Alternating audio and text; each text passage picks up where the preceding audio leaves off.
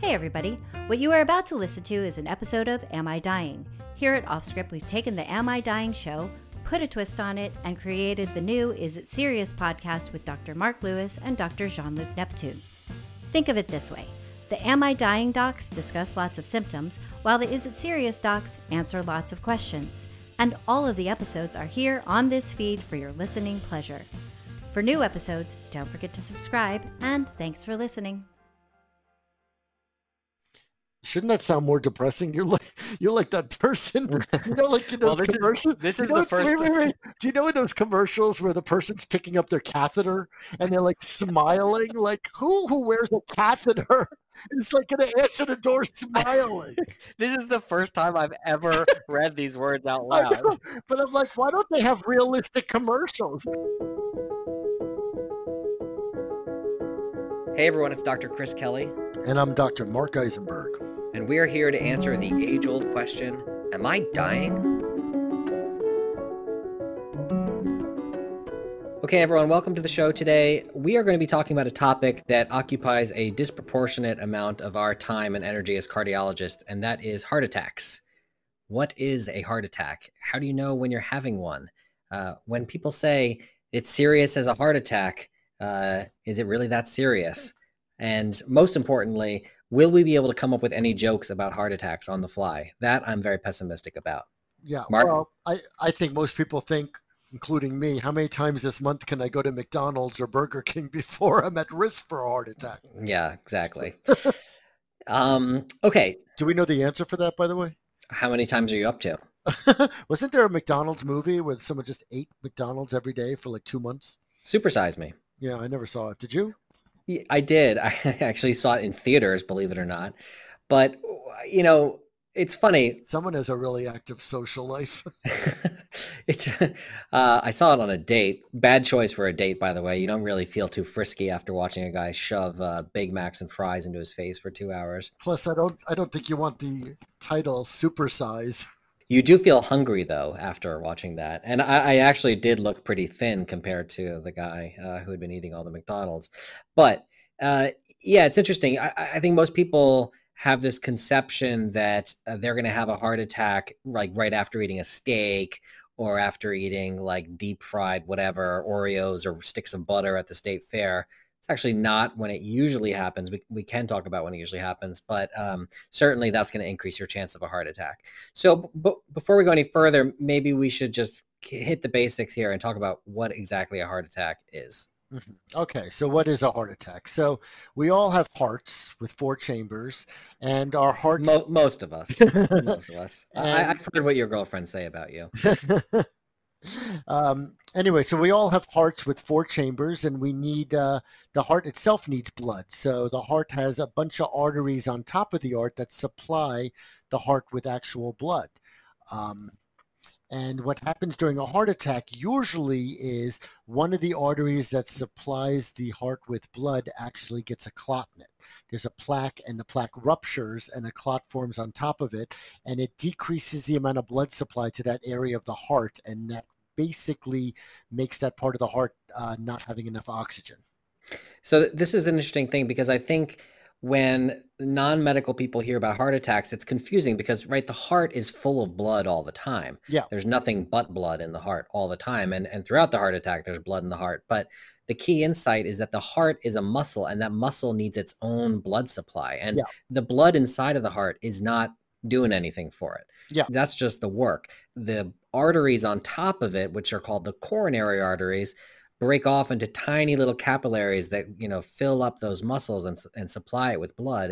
And that's where the issue lies. So when we talk about part of the heart not getting blood, what we mean is an artery on the surface of the heart not supplying blood to the muscle on that part of the heart, not that there's any obstruction to flow within the heart, which, exactly. There isn't. Exactly. And these arteries on top of the heart, imagine sort of like pipes.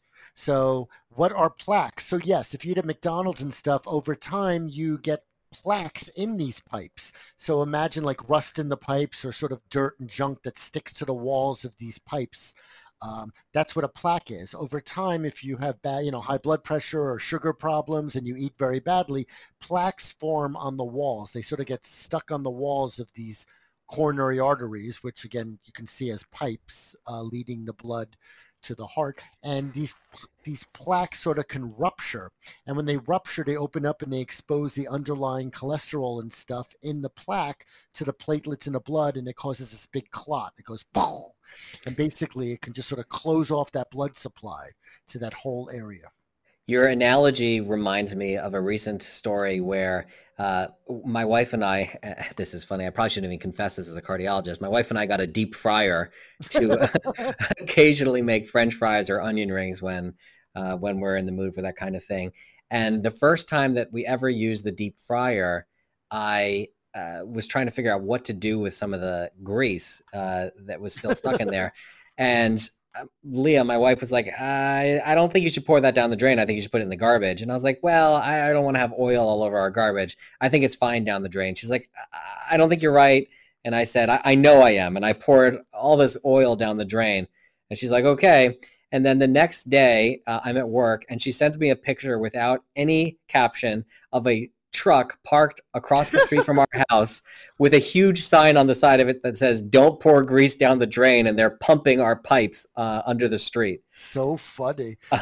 So this story works on multiple levels because number one, we were probably forming plaques in our own hearts by eating those French fries. And number two, seriously gummed up the works in the Raleigh plumbing system. Yeah. So, I'm sure your neighbors don't like you for multiple reasons. But yes, this is just one. I think that pink flamingo you have on your front lawn probably pisses off a few too. I think it's the nightly fireworks display actually that really gets us into some trouble. Okay, so we talked about what is a heart attack, right? So why don't we talk about what are the symptoms of a heart attack? Okay, but before we go there, I think this is just like one of the really key insights that you mentioned, and I want to make sure we highlight it, that it's the bad diet, the obesity, diabetes, smoking, high blood pressure, all that bad stuff that forms the plaques over the years. And that's like setting a fuse, honestly, in your heart. Exactly. That steak that you eat is probably not going to do you any short-term harm. Maybe you'll get some reflux, but it contributes to cholesterol, which over the years is laying down plaque in your artery. And that plaque is not stable like a regular artery wall. It can crack open, as Mark said, and then a clot forms on top of it. And that's when you're really in trouble. Yeah. So again, there's different types of heart attacks, but this coronary artery blockages is the most common type. The other types of heart attacks are pretty rare. Yeah, that's like 99% is what we're talking about. Yeah. The other type are like spasm or, something to do with an infection and inflammation. So again, the most common, and that's what we're pretty much going to concentrate on today, is the plaque rupture, the heart attack with the coronary arteries being blocked. And again, the coronary arteries are the arteries on top of the heart that supply your heart with blood so it could pump appropriately. So the question that everyone I'm sure is waiting for, what does it feel like to have this and how do you know if you have it? Yeah. So the classic symptom of a heart attack, of course, is chest pain. And the chest pain is usually described by people as like a pressure or a tightness in their chest, someone sitting on their chest or squeezing their chest. An elephant sitting on their chest or their chest being squeezed. And, they do, I guess podcasts, people can't see us right now, right? Thank God. That's our biggest joke. We've been told for years we both have faces for podcasts. Speak for yourself. I don't know how to describe this, but when people sit in your office saying they've been having some chest pain, they sort of like this squeezing thing with their hand, right? Where their hand sort of like closes and turns at the same time. And actually, a lot of people will painstakingly, or that's really the wrong word. A lot of people will go out of their way to say that it's actually not pain. It's just a discomfort or a weird sensation. Exactly. It's funny, actually, not to get to a story, but I went on with this guy for a while saying, do you have chest pain? No. Do you have this? No. Do you have this, that? And, everything's fine. We're walking out. He's like, I didn't tell you I have some discomfort in my chest. I'm like, back in the room, sir. Yeah, it's funny. But when we say chest pain, we're usually making pain synonymous with discomfort or any type of symptom you have in the chest. Right. Okay. So it's this chest heaviness, pressure, squeezing, tightness.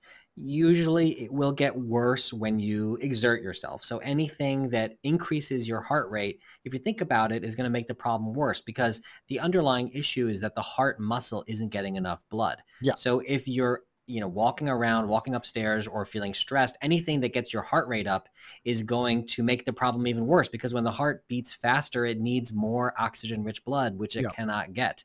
So classically, that is going to make things worse.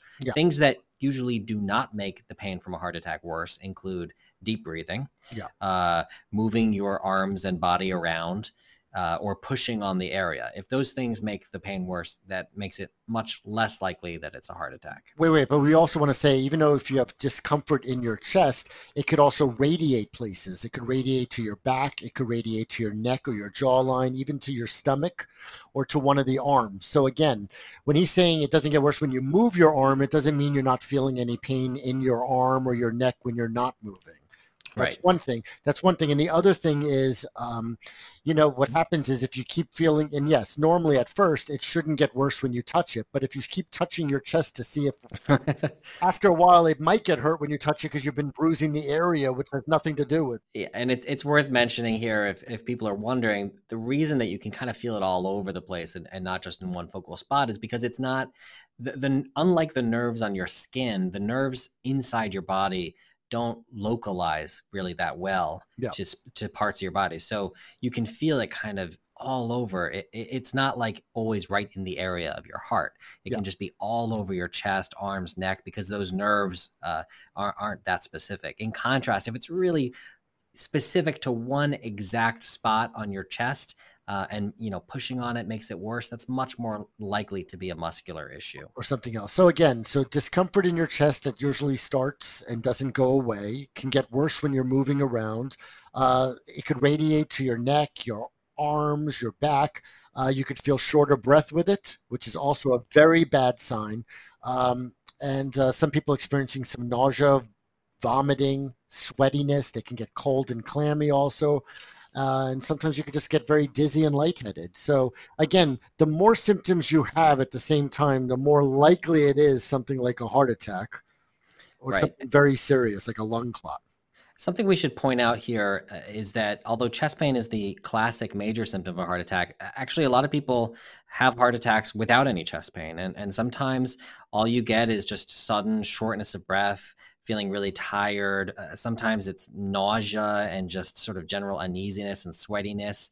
So, if you have risk factors for heart disease, you're on the older side, you have a history of diabetes, smoking, cholesterol, and you just have this sudden change that can't be explained, it's always good to consider the possibility of a heart attack, because they can sometimes cause these very strange atypical symptoms. Again, sometimes no chest pain at all. Yeah. So anyway, we have to take a break right now, but when we come back, we're also going to talk about how long do you wait before you call 911. Not long. Stay tuned. The comfort of your favorite seat is now your comfy car selling command center, thanks to Carvana. It doesn't get any better than this. Your favorite seat's the best spot in the house. Make it even better by entering your license plate or VIN and getting a real offer in minutes. There really is no place like home. And speaking of home, Carvana will pick up your car from yours after you finalize your offer. Visit Carvana.com or download the app and sell your car from your comfy place.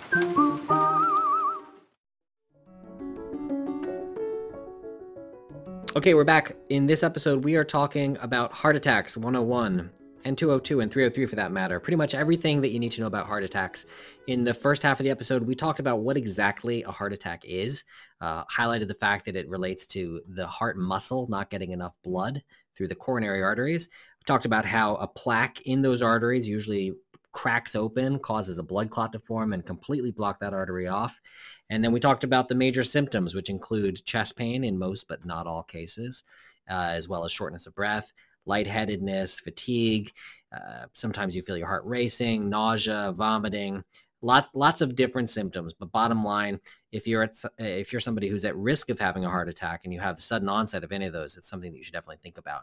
So Mark, but wait a second. You're just saying fatigue. What does that mean to people? I mean, they're not just going to all of a sudden in the middle of, work day feel fatigue. What does that mean? To me, it means if there's a sudden major change in how you feel, not just that you're creeping on to 3 o'clock and you need your coffee or you're feeling a little run down by work. But I think that if you, over the course of a few minutes, go from feeling okay to feeling really uneasy, weak, sweaty, and nauseous, just clammy, that's a bad sign. Or a racing heart. Yeah. Okay, Mark, so you provocatively asked how long a person should wait before calling for an ambulance. I'd love to know your answer to that. Well, as they always say, is like time is money in the business world.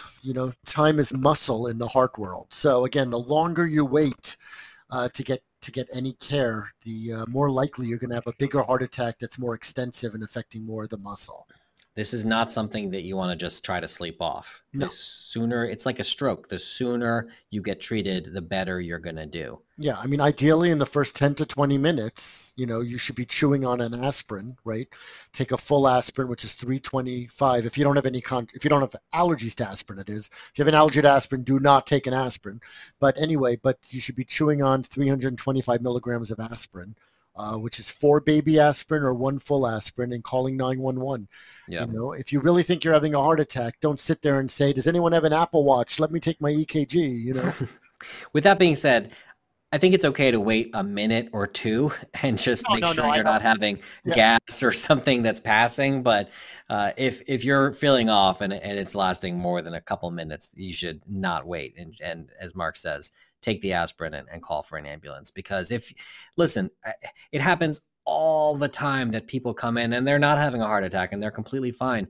But it also happens all the time that they are. And this is a very high stakes thing. And if, it's not the end of the world if you go in and you turn out you're fine, but it could be the end of your world if you don't go in and you did have a heart attack. Yeah. So let's say you start having these symptoms only when you're exerting yourself, but then they go away when you relax. And then it happens again when you're moving around again. And so again, even if the symptoms let's say you have these symptoms and they go away and then come back a few hours later, that is just as worrisome. Yeah. If it's new and you haven't had that ever before, then that you should treat that like a heart attack for sure. Exactly. Because that could just mean that you have like this 90% blockage that's about to get to be 100%. So again, if you have symptoms, you sit there and relax and they go away, but then the same symptoms keep coming back and for the next few hours and stuff like that, go, chew on a full aspirin or call 911 and let them give you an aspirin and get to a hospital. So Mark, you keep mentioning aspirin. Aspirin is really a cornerstone treatment for heart attacks. Do you want to explain to folks why aspirin is so helpful in this case? Yeah, I mean, aspirin, first of all, especially when you chew it, it gets absorbed much quicker. But aspirin is not only an anti-inflammatory, but it's an antithrombotic. So again, it covers two paths, the inflammation. That's why you could take aspirin when you have back pain or a headache. But it also, in heart attacks, it actually, it sort of breaks up the platelet clumping together. It's sort of an anticoagulant, which is the problem when you use aspirin. I mean, again, it has two different mechanisms, and each mechanism might be good for one thing. But again, when you're using aspirin for an anti-inflammatory, the risk factor there is that you're going to bleed because it also is an antithrombotic. Right. So as Mark said earlier, a key thing with a heart attack is not just that there's plaque, but that the plaque cracked open and a clot formed on top of it. And by taking an aspirin, you're preventing platelets from contributing to that clot, and it can help break that clot up and restore blood flow to the heart. Not to confuse people more, and again, there is something called an aortic dissection, usually in either very tall people who have some type of connective tissue problem like Marfan's, or people with high blood pressure who are much older, over the age of 60, and they actually can get a tear or a rip in their aorta. And if you're having that's sort of a pain that goes all the way to the back also. The problem with that is aspirin could actually make it a little worse, right? Yeah, but honestly, I think almost all those folks end up getting aspirin anyway in the ambulance if they didn't take it themselves. That's my point. And if you're that worried, call 911 and let them decide. But in general, that would be probably 1 out of 500 people probably in that setting with chest pain. Don't you agree? Yeah, totally. So if you think you're having a heart attack and the people in the ambulance agree that you might be having a heart attack, the very first thing that they do after checking your blood pressure and making sure that you're stable for the next few minutes is an EKG. So an EKG is a very simple test where we basically put a bunch of stickers on your chest, arms, and legs and connect wires to them, and it measures the electrical signal coming out of the heart. And this is a very important first step because the most severe life-threatening heart attacks will cause readily identifiable changes on that EKG. And so step one is just looking for those and seeing if you have them. So they could diagnose it and localize which artery is blocked. So the first thing they're going to do is look at that EKG. And if that EKG is consistent with a severe heart attack, then things are going to happen very, very fast for you. Yeah. They're going to basically take you. You hope they happen. You hope they're going to happen fast for you. Things in theory should happen very fast for you. But essentially, they're going to take you immediately to a procedure room, and using a sort of complicated series of wires and tubes and balloons, they are going to literally open the artery back up that closed down and put in a metal scaffolding, a metal tube called a stent to keep that artery open and prop it open so that it doesn't close down again. And that's very important. It's not as scary as it sounds. Chris is making it sound like they're just going to end up in the ambulance, take a knife and cut open your chest. If they do that, you should make a phone call. That is not part of the procedure. They'll always, when they do an EKG, either in the emergency room or an ambulance, and they could actually diagnose you're having a heart attack. Besides the aspirin, they might give you some sublingual, like under your tongue nitroglycerin, and some IV medications like beta blockers that might calm your heart. Then the idea is to get you into one of these angiogram rooms, catheterization, same thing. An angiogram is a catheterization, where they bring you in, they'll give you a little sedation, so you'll actually be awake for it, and they actually go in through usually either your wrist, your arm, or the artery on top of your leg near your groin. They give you a little numbing medication. It's like when you go to the dentist, you get a little shot there to numb the area, and that's all you should feel. The rest of it is actually not that bad, apparently. Apparently. I mean, I haven't had one, thank God. Knocked 3 times, but my point is, I've seen your lifestyle, Mark. I know it's coming. I'm sorry to say. No, don't jinx me. I hope it never does. I hope that you remain very healthy for a very long time. Anyway, so they give you a little numbing medication, and they sort of just insert a little tube, like a big IV, and they go up to the area near your heart with the arteries, and they actually inject a little dye, and they can see if there's a blockage. And if there's a blockage, they do one of those little Roto-Rooter things. They just open it up with a balloon and then put in this little, as Chris said, scaffolding stent that stays in you. It's like getting a filling in your tooth. It's not much metal, and it opens it up, and you can be a new person. So if, on the other hand, when they check that first EKG, it doesn't look like you're having a really severe kind of heart attack, then you're probably going to spend quite a bit of time sitting around because the next step at that point are checking other indicators of a potential heart attack, and those are blood tests. And they'll usually check them right when you arrive. And if they look okay, they'll keep you in the emergency room for a couple hours and check them again, because sometimes it can take a little while for those tests to turn positive. Yeah. And then ultimately they'll make a decision about whether they need to take you for that procedure we just described, or whether they're just going to treat with medications, or whether they think that you didn't have a heart attack at all, in which case, hopefully you're fine and you can go home. Yeah, so let's say you're in the emergency room, you're still having your symptoms, they haven't gone away, or even if they went away, but they're trying to figure out what the symptoms are. So other things that can sort of be the same type of symptoms are, as we said, lung clot. So I'm sure they might want to do some blood tests or sometimes a CAT scan to make sure you're not having a clot that went to one of your lung arteries called pulmonary arteries, pulmonary embolus. So a lung clot can present the same way. Again, a tear in the main artery leading out of the heart called the aorta, a dissection, that can cause the symptoms. You could actually have a really bad ulcer or reflux. So, you have your mouth, your esophagus, your stomach. The acid in your stomach can sometimes cause such pain up your esophagus, it could actually present the same way. You could be sweaty, chest discomfort, nausea, other things it could be pericarditis, which is when the outer lining of the heart, the pericardium, is inflamed. That usually happens in people a week or so after they have a regular cold. So pericarditis, when you have inflammation outside the heart, that could also present this way. Anything else, Chris, you could think of? Lung infection, pneumonia, yeah, pulled muscle in the chest, acid reflux. I mean, there's a lot of different things that can cause these symptoms. And like I said, hopefully you'll have one of those and not have a heart attack. Yeah. But it's always better to be safe than sorry, because you don't want to miss this. Yeah. So I guess we'll have to have another podcast on some other related issues, like who's at risk for a heart attack, what to do after you've had a heart attack, right? So I guess that will take over another. Well, after you've had a heart attack, you should listen to the good advice of your doctor. Well, that's true. But I think we actually already did talk about who's at risk. I mean, the older you get, the more at risk you are. Men are at more risk than women for the most part. I don't know.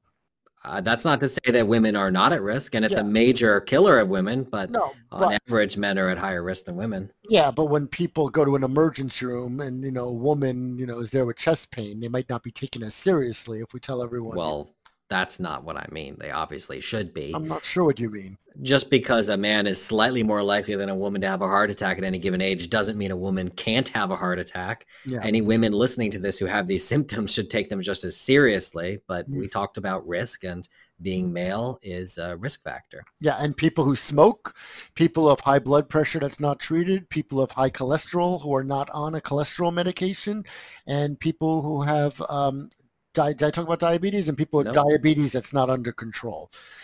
So again, those are people that are at risk for actually having that big heart attack. Other things that are relevant here are also family history. So if your parents had heart attacks, especially at a younger age in their 50s, 40s, 30s, then you're at much higher risk. Some autoimmune diseases can increase your risk. A lot of different things, but better safe than sorry. No matter who you are, if you have symptoms and you're concerned, get them checked out right away. Yep. So in answer to our final question, Mark, I think we made exactly 0 jokes about heart attacks. Well, unfortunately, it's not that not that big a, there's not much to laugh about. But the other thing is we should say before we leave is, when's the most common time for people to have heart attacks? All right, because it's not really when you're eating the steak. It's funny, an acute stress and Monday mornings, driving in traffic is the number one time to have a heart attack. Monday morning in traffic. And it's interesting, they've shown actually during major like FIFA games or athletic events or other sort of life stressors, that's when people have the heart attack. Christmas is another big one. Christmas Eve at like 4 p.m. Anyway, the other time of day that I always remember from my training is like 6 a.m. Like that's why people wake up with this chest heaviness, because at 6 or 7 a.m, your natural cortisol levels are at its highest also, right? That's why I always set my alarm for 7:30. I'll just sleep through it. So you sleep through it. Anyway, thanks for joining us today. Check out our book, Am I Dying? A Complete Guide to Your Symptoms and What to Do Next. And feel free to give us a review on the podcast. If you like the show, be sure to subscribe, leave a review, follow us on social, and tell all your friends to listen. Am I Dying is a production of Offscript Media.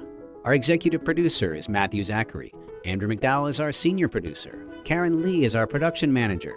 Darren Tunn is our production intern. Am I Dying is recorded, mixed, and edited by Ariel Nachman. For advertising and media inquiries, email media@offscript.com. Hit us up at contact@offscript.com to share comments and feedback. For more information, visit offscript.com.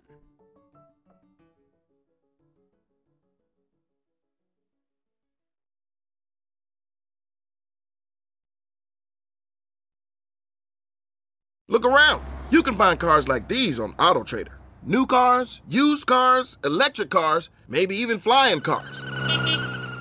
Okay, no flying cars, but as soon as they get invented, they'll be on AutoTrader. Just you wait. AutoTrader.